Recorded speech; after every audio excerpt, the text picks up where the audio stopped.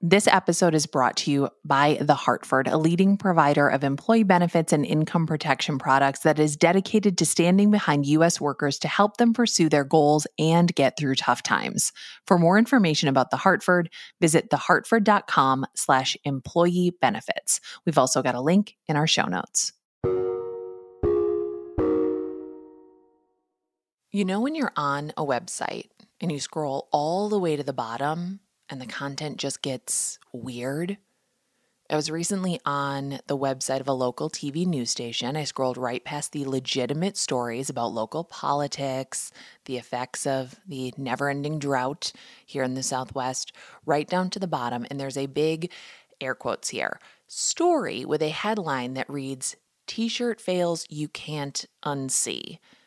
Okay, the photo underneath this headline is of an attractive woman in a baseball stadium, I guess, and it's cropped from the neck up so you can't see her t-shirt. And obviously, they want me to click so I can see that shirt, so I can see that fail that I can't unsee. And of course I do. And the, again, huge air quotes story has nothing to do with the image of the woman or even t-shirts. It's just clickbait. And this happens on Instagram and Facebook too. There will be like a fuzzy, low-res photo of a person from a page like Inspiring Things Daily, and it will be almost meme style with a bunch of writing about how the person in this photo went through something and it didn't get them down, and 1 like equals 1 hug, and the post has 10,000 hugs. And you're like, this story is not real. It's not real, but the photo is real. That woman in the baseball stadium is real. And I, for one, have no idea where that picture came from. Like, who is she? And what would it feel like to be scrolling the internet and see your own picture being used as an example of a t-shirt fail or as some kind of weird inspiration porn for a bunch of strangers? This happens, and it's something that is often legal depending on where the original photo was uploaded, but it still feels icky to me. Even though I guess some people find it interesting or inspiring, maybe. But to me, it feels icky. And imagine that you're scrolling the internet and you see a photo of your child used like this. Instead of a t-shirt fail, it's a photo of your daughter. And if you don't have a daughter, just imagine that you do, or imagine a kid in your life that you love, and imagine that a photo that you took of them, a moment you had to capture because it was just so beautiful, is on a website that you didn't know it would be on. And the headline, again, using that term very loosely, is something like this. Cops found this girl 12 years after her mom made her have plastic surgery. That's Natalie Weaver. And the title that she's reading is from a video that is using an image of her daughter Sophia's face to illustrate the plastic surgery the headline alludes to. A plastic surgery that Sophia never got. And there's a reason that they used Sophia's image. Sophia was born with facial differences, and her mouth wouldn't close all the way, and she didn't have fully formed lips. She had a really tiny button chin and really tiny ears that I thought were the cutest things ever. And she was born without the skin underneath her eyes. So it was just redness. And it was very obvious that she looked different. And so the first time I saw Sophia's photo used was when someone stole her image and used it to promote eugenics on Twitter. I have seen people use it in their profiles as jokes. I've seen them use it as clickbait or as a way to make fun of her.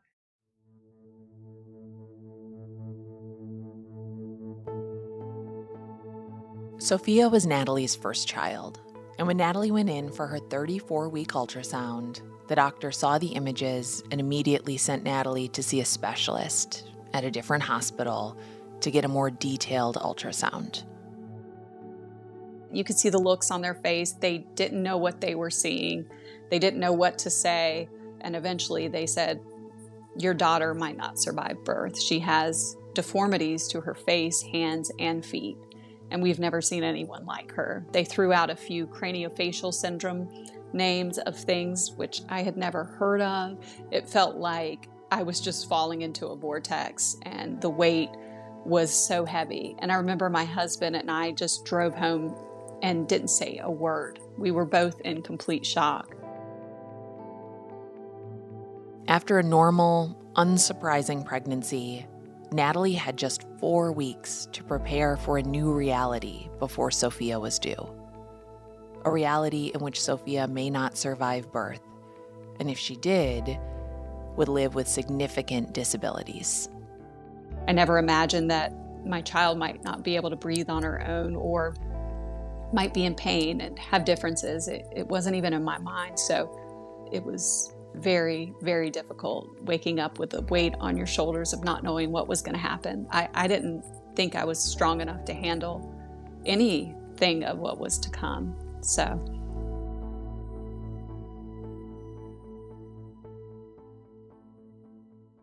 whether or not Natalie felt like she was strong enough, Sophia was born on October 20th, 2008, in a room full of specialists. The birth was easy, as far as births go. And then they immediately took her to the room, to the other side of the room, and I didn't get to see her. And I kept repeating, "Is she okay? Is she okay?" I'm pretty sure I said it about a half a dozen times, and no one would answer. And I would just kind of scan the room for people's eyes, like, what can I learn from how they're looking? And I remember they finally laid her on my chest, and I was in shock. She had more differences that they could see in an ultrasound and prepare me for. And I just remember it felt like someone else, though it was me, saying, "You need to comfort her." And I reached out to touch her, and then they immediately took her away.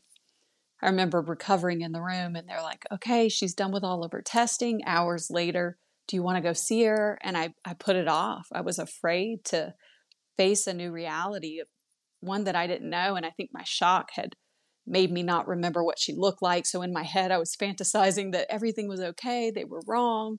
But finally that night I went to see her, and that changed everything. All the 4 weeks of pain and fear and stress melted away when the nurse picked her up and was baby talking her. And it was like this moment of, oh my gosh, she's a baby. She's my baby.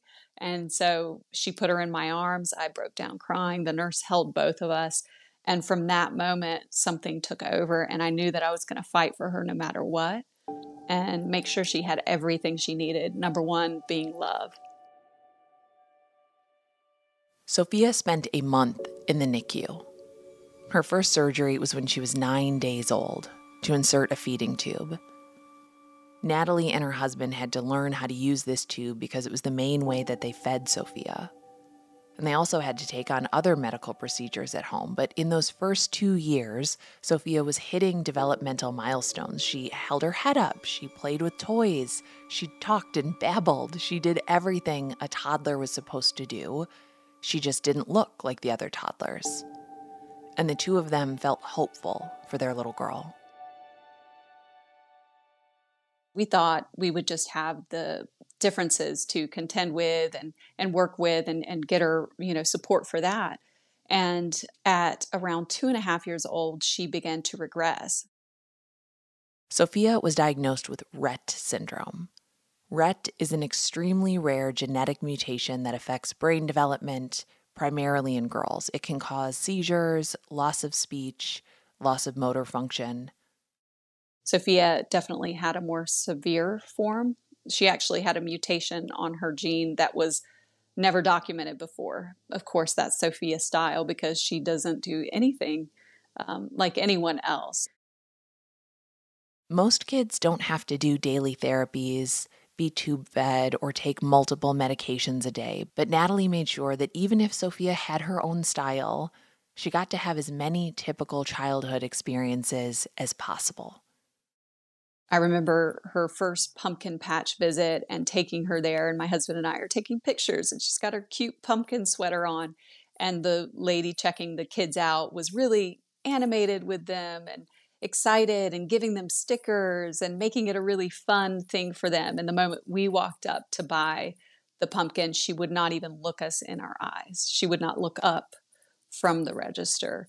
I remember thinking, wow, she's a child too. And this is her first experience. So my husband did grab the sticker and said, Sophia, we're giving you a sticker. And maybe that sounds like a small thing, not getting a sticker, but if you've ever loved a kid, it doesn't feel like a small thing. Even if the kid doesn't register it, witnessing how the world can and will hurt them is so brutal. So yeah, Natalie's husband grabs that sticker. Their daughter is getting a frickin' sticker. And Natalie and her husband are only getting a taste of what is in store for Sophia and for their family. Because some people were way more cruel than that. There's one experience that's really stuck with Natalie. The family was in Philadelphia, so Sophia could receive a surgery at the children's hospital there. And we were walking around Philadelphia, and these two teenage girls screamed at the top of their lungs when they saw her and walked by and started laughing. And that is a very pivotal moment for me because I felt like I broke. I would sometimes do this because I didn't know how to handle it, and I would kind of go black out almost, and I wanted to chase after them. I didn't, but it was that feeling of just, it was horrifying and it was depressing. And I remember going back to the hotel room and just crying. And so that began a journey of having to build up strength to just take my daughter to the grocery store and then to be knocked back down by people looking at her, saying mean things, and then spending days depressed and trying to pull myself out of it for my daughter. When Sophia is almost 2, she gets a little brother, Alex, and 3 years later, a little sister named Lila. Their family is growing, and it's bringing even more love into Sophia's life. These little siblings see Sophia as their big sister, but they were also gentle with her and understood early that Sophia had different needs than them. They were eager to learn how to help give Sophia her medicine or intervene when she needed help. And there's something so pure about how little kids don't see differences like adults do. It's like the love they have for the people close to them doesn't allow them to see that person from any negative point of view. And that's the relationship Natalie saw with her kids. They were just as protective of Sophia as she was. Eventually, we found out about her immune deficiency, so it wasn't really safe to bring her out. So it was a reason for us to create a really special world in our home that was safe. And I did not want my daughter to experience that cruelty. You cannot bubble wrap any child, cannot prevent them from experiencing pain, but Sophia has already and will continue to experience pain. And her family is going to make damn sure she won't experience any more of it than necessary. So they take their love and they create a very special cocoon to protect Sophia. She had limited time on this earth, and I did not want her time being spent watching people treat her horribly. So we remained private for a long time.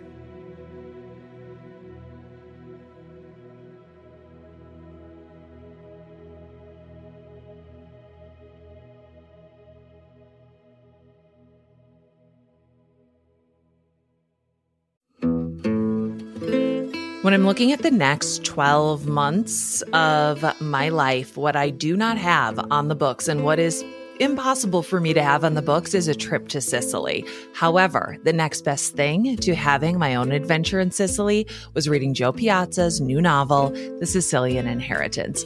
It is a vacation in a book. If your vacations were sexy murder mysteries that also dive deep into generational trauma, but not in too heavy of a way, it is the perfect book to take on a plane.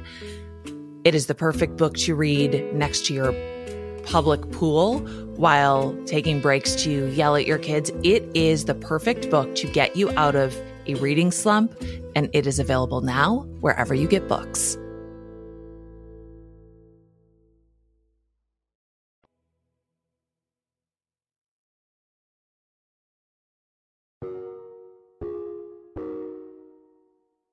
So Natalie, her husband, and her 3 kids are living in their special world at home.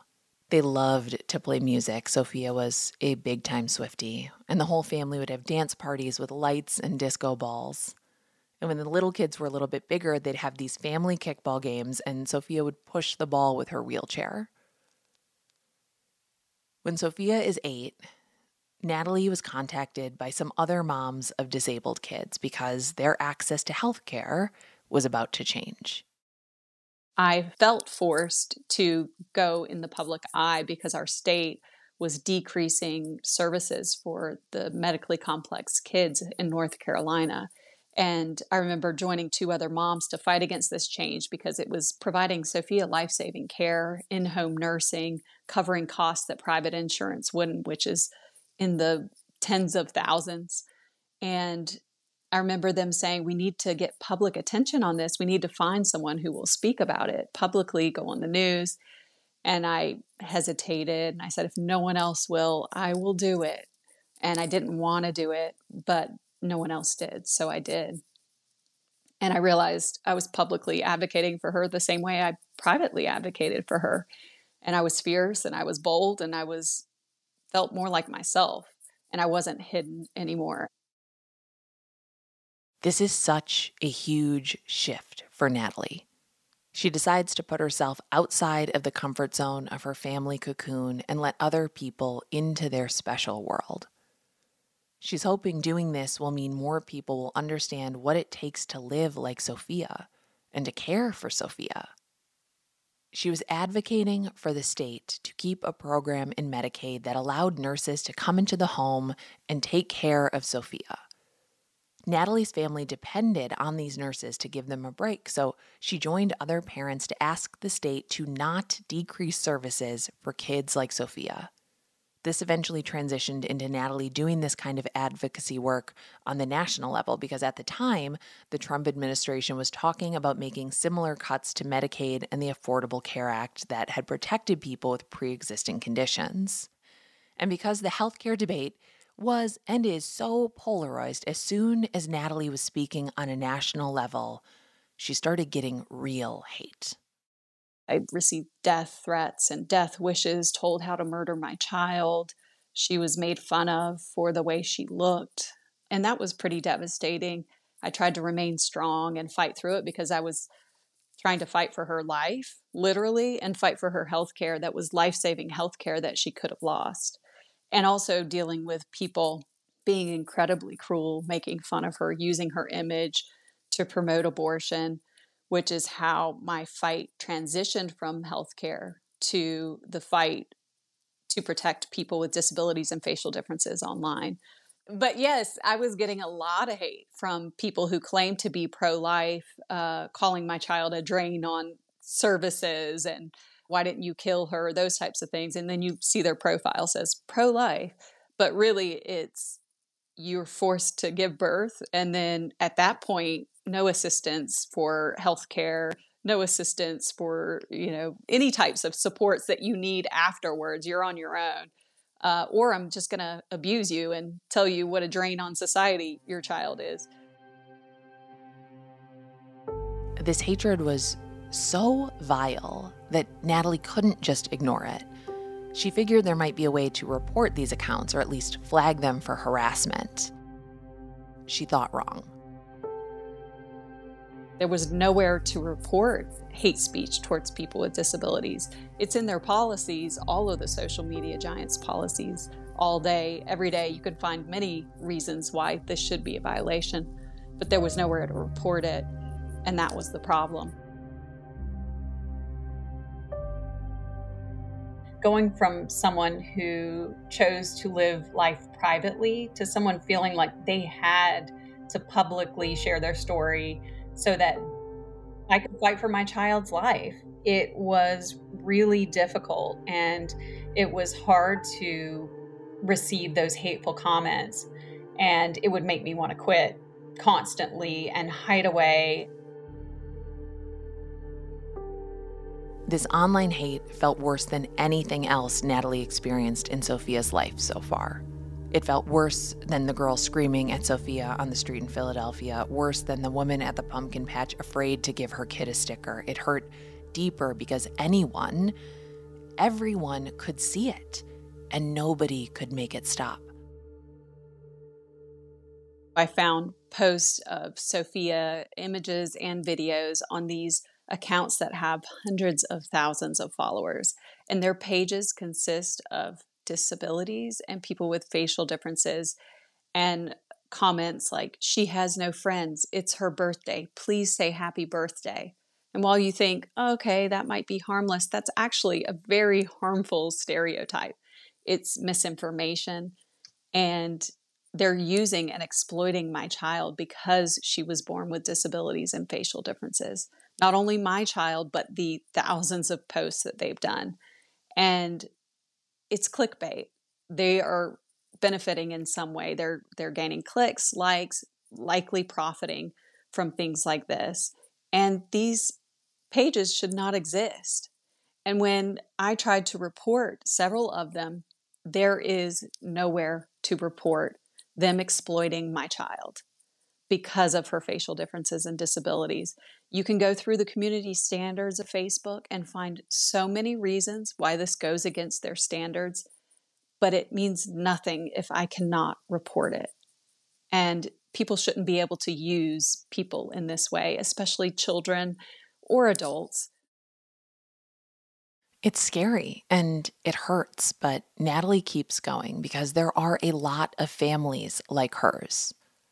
During this time, Natalie had started a nonprofit called Sophia's Voice, which gives money to families with disabled people to cover medical devices and expenses. And a big part of the outreach was posting videos and doing TV appearances and sharing the medical and emotional experiences that Sophia and their family had gone through. And Sophia got to be a part of that work. And she loved being involved. She did get a sense that there were people that weren't as accepting. She didn't care. She didn't care. Sophia was told every single day that she was the most beautiful person in this world because there was no one else like her. She was loved unconditionally, and that was her life. And so hearing about someone being cruel or hateful, she didn't care, but she was truly proud of the work that we were doing together to raise awareness, to make changes, to make the world better for people like her. And she would just beam with pride when I would share what we were doing, the interviews we were in. Of course, she loved the camera, and all of a sudden she was vibrant and making sounds and showing off for the camera. She just loved it. And Sophia was also, in one very important way, also a regular kid. She would roll her eyes at me because I'm annoying. She couldn't speak words all of the time, but she would work really hard to say the word annoying when speaking about me, which is her personality. And when she got excited, she would say, "Hell yeah." And we didn't stop her. When your child can't speak words, cuss words have no meaning. It's just a celebration. It's just a celebration. And celebrating is important to Sophia's family. Because from the time that she was born until she was 10 years old, Sophia had more than 30 surgeries. They helped improve her quality of life and prevented the loss of any abilities she already had. But at a certain point, the surgeries stopped being helpful. And as the years went on, she wasn't well, and she had more damage and was responding to surgeries really in a bad way and almost died several times. And we began to realize her body was changing. It was tired globally, just everything was responding differently. And so we had to make the horrible, horrible decision that we couldn't continue on putting her through that, which was the hardest decision I've ever made. But we had to make it because we knew what surgeries were ahead, like cutting part of her tongue out so that she could breathe, tracheing her, which was difficult because of her immune deficiency and other conditions, spine surgery that she would need blood infusions. She was going to lose her kidney. And it's like, this is going beyond. We can try to fix everything and extend her life for as long as medically possible. But, there was a time when it switched and she switched. And I said, I'm listening to your body, Sophia. And I think we should be done with doctors. We should be done with these medications. We should be done with needles and pain and surgeries, because what's to come is really horrifying. And what kind of quality of life would she had? And she looked at me and signed and said, all done. And she was very excited about not going and living her life at the hospital and doctors. And I thought we had a year. I really thought that, taking her off of all the medications that made her sleepy and groggy, and I didn't expect it to only take 3 months. When they took Sophia off her medications and decided to walk away from doctors, Natalie and her family wanted to make sure the end of Sophia's life was filled with joy. We got to do some amazing things. She got to watch a movie at a theater privately. We toured the Georgia Aquarium privately. She went to a salon for the first time, and she got green highlights because it was her favorite color. And she was more alive, more vocal, more aware than she had been in years because the medication was out of her system. And it was just a really, really beautiful experience. And there were so many other things, like roller skating rink opened up and we got to listen to her favorite Taylor Swift songs and roller skate around. And it was just a really beautiful time. Sophia died in 2019 when she was 10 and a half years old. Everything I did initially started because of Sophia. I had the extreme passion when she was here because I was fighting for her life. I was fighting for her health care. I was fighting to make this world a better place for her. And then she was no longer here. And I just felt lost. I became a person who could get up and speak in front of crowds and speak in front of a TV because of her. I never wanted to be anything other than a mom. That was my plan. And I had become this person. And then she was gone. So where do I go from here? I collapsed and I didn't know what I was going to do. And I promised her before she died that I would never stop fighting to keep her story and her impact alive and making the world a better place for people like her. But I honestly, almost every day, try to quit. I try to stop because it's such a struggle without your baby. But I feel like it's her in me saying, nope, you're not allowed to quit. You've got to keep going. And so I just keep going. And we will be right back.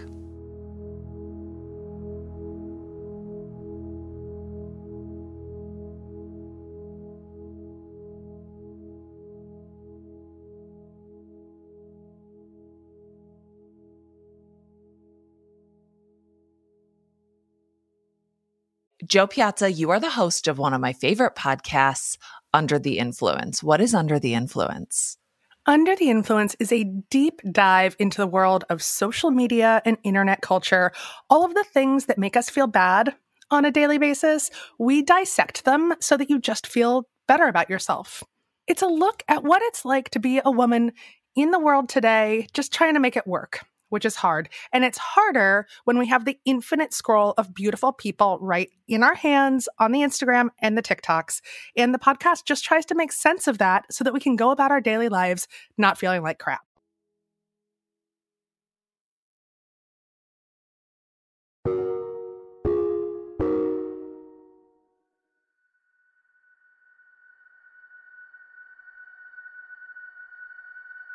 Remember that exercise we did at the beginning, where we asked you to imagine a child you love being used for clickbait? How much it would hurt, how unfair it might feel. Now imagine that the child you love is dead. That every day you wake up aching to feel them in your arms. You long for the smell of their head. Why do kids have the best smelling heads? You are tasked with living the rest of your days on this earth without them, with tending not only to your own broken heart, but the hearts of their surviving siblings. And on the internet, a photo of that child that you long for is now an advertisement for eugenics, for disability inspiration, for 10 photos that will haunt you. Maybe your heart would break even more.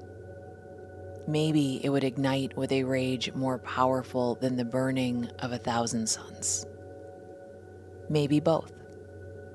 Because when Sophia's life ends, Natalie's work isn't even close to done.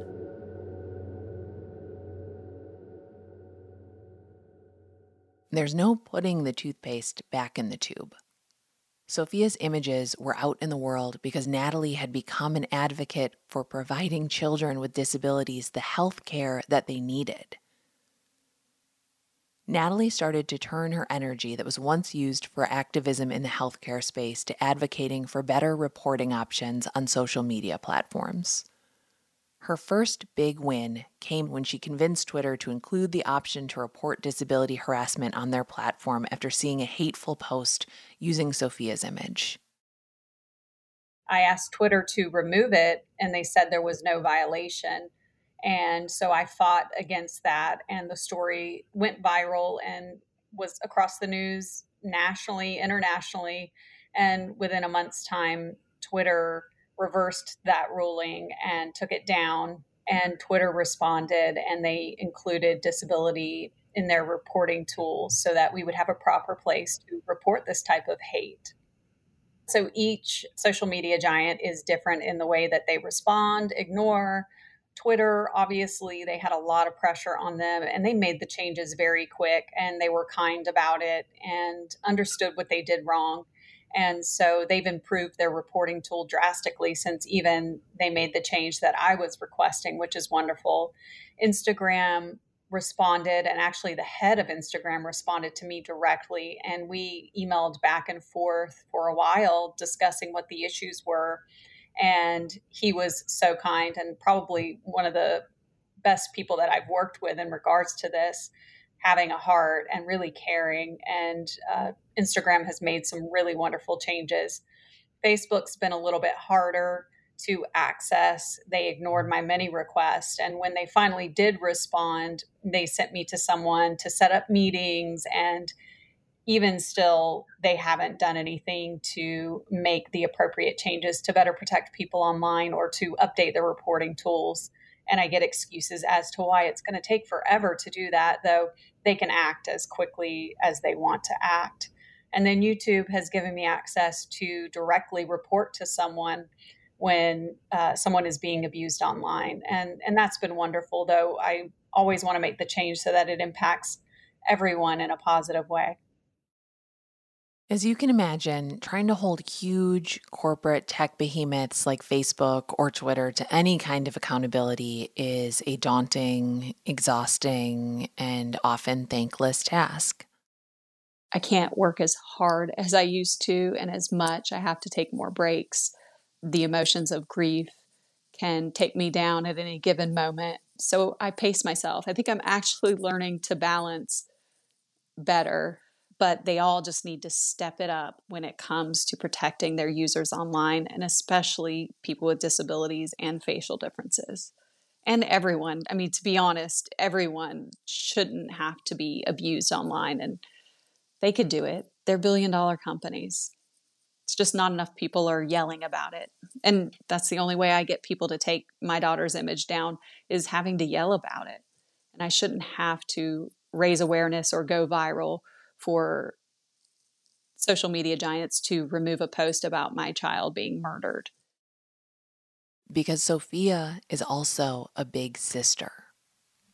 And Sophia's little siblings shouldn't have to see that.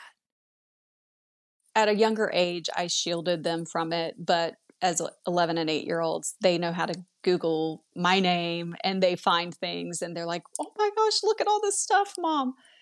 So they began to read the comments, and I realized I can't shield them from this. And I want them to be advocates, and I want them to live in reality and understand that the hate that exists towards disabled people and people with facial differences, and unfortunately their sister. And so they've adjusted to it. At first, I had to explain why someone would feel this way about their sister, and which is difficult to do because I will never understand that type of hate. But they adjusted to it, and they watched me grow as a person. They watched me become vocal and bold and advocate. And so they're learning that as well. They would advocate for their sister. They would beg to be a part of the advocacy work. And so there are some interviews with them in there, and they're a part of raising awareness. Like, she's disabled, she looks different, she's absolutely loved and amazing. So they learned to advocate for their sister as well, and they just understand that there's people out there that have some serious issues and hate in their heart, and they're pretty good about it. So I've had to learn what is good for me, what's good for my mental health. Social media is this hamster wheel. And if you are a content creator, you know that you have to continually create content. Because if you take a week break, 2 weeks break, when you decide to get back on there, you aren't getting as many views, you aren't able to raise as much awareness. And so it makes you feel like you've got to continue on. And I've had to reset my mind, my expectations that if I'm reaching one person, it's making a difference, and you can't stay on that hamster wheel because it's not sustainable. So it's a tough thing, but I have learned to balance, but it's so easy to get sucked back in. And so I have to constantly remind myself, okay, time to back up and take a break. And my mental health is a priority. My family, my children who are still living are a priority. And so I take my breaks when I can. On the other end is the beautiful side to it. I've been able to connect with parents that are like me, that have kids with facial differences and disabilities. I've never been able to do that within my community, my neighborhood. So it's such a beautiful thing to have these parents that understand what it's like. And I've experienced the worst of humanity online, but I've also experienced the best of humanity online. And I will say, without a doubt, there is so much more good than bad, but it can be difficult to manage those things. I have social media accounts pretty much on every social media site there is, and you're just getting constant comments, opinions, judgments, and you have to learn to let them go.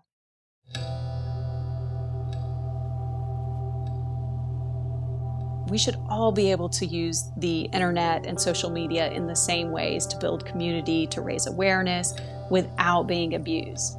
I have friends who have typical kids that post an image of their child at Christmas, and that's wonderful. There's no issue. I do the same, and I'm told to kill my child. I'm told to sterilize myself because I shouldn't have children like this. I'm abused. My child's abused. Her image is used, and that shouldn't be allowed. A lot of people will fight and say, free speech. Well, you're signing on to this business, this company, and they have policies and they have standards. So we can agree that abusing people online for the way they were born is not okay. I would like these billion-dollar social media companies to put money into stopping the abuse. In many cases, disability is the last thing to be thought about. And even worse, facial differences. People are fighting for equality, disability, facial differences are not included.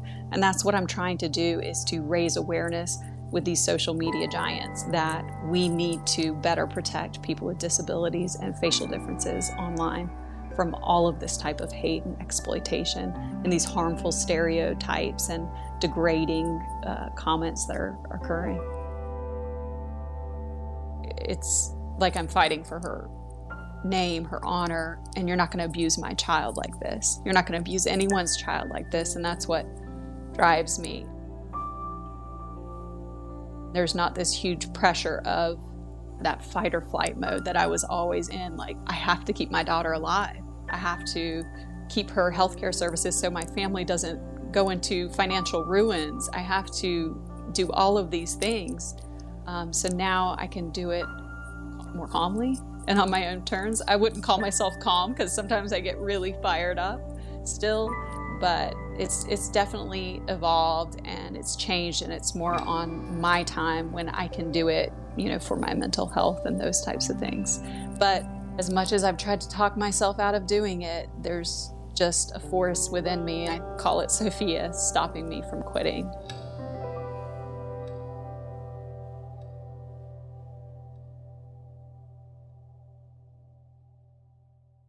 We want you to try another exercise now. We want you to imagine that you're online and you see a photo of Sophia or a person like her in one of those clickbaity ads or one of those weird Facebook posts. The best thing to do is to ignore it, to report it, to block them.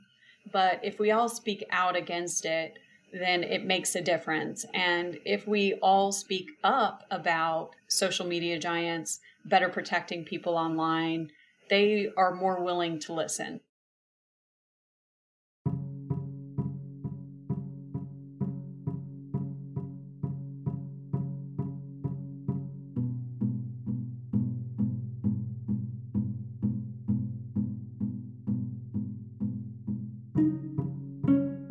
I'm Nora McInerney, and this has been Terrible. Thanks for asking. Thank you so much to Natalie Weaver for sharing her beautiful Sophia with us and with the world, and for all the work that she has done. You can help other families with medically fragile kids by donating to Sophia's Voice at sophias-voice.com. You can follow Natalie on Instagram at Natalie C. Weaver. I'm Nora McInerney, and this is Terrible. Thanks for asking, which I think I already said. Our team is Marcel Malakibu, Jordan Turgeon, Megan Palmer, Claire McInerney, Larissa Witcher, and Eugene Kidd. You can call us with comments, concerns, questions at 612-568-4441 or email us at terrible@feelingsand.co. That's feelingsand.co. We are a production of Feelings & Co. That is the company. That's the company I made. Here it is. Here it is. As always, our credits are credity. There we are. There we are with the credits, guys. There we are with the credits. Our theme music is by Joffrey Lamar Wilson, and you can find us at ttfa.org or on Instagram at ttfa podcast. I'm also an author of several books, which you can look up or buy wherever you like to get books. My last book is called Bad Vibes Only. It's an essay collection, and I think it's both funny and thoughtful and only lightly sad. I will say that. I will warn you, it's only lightly sad. Okay, now that's it. That's everything now.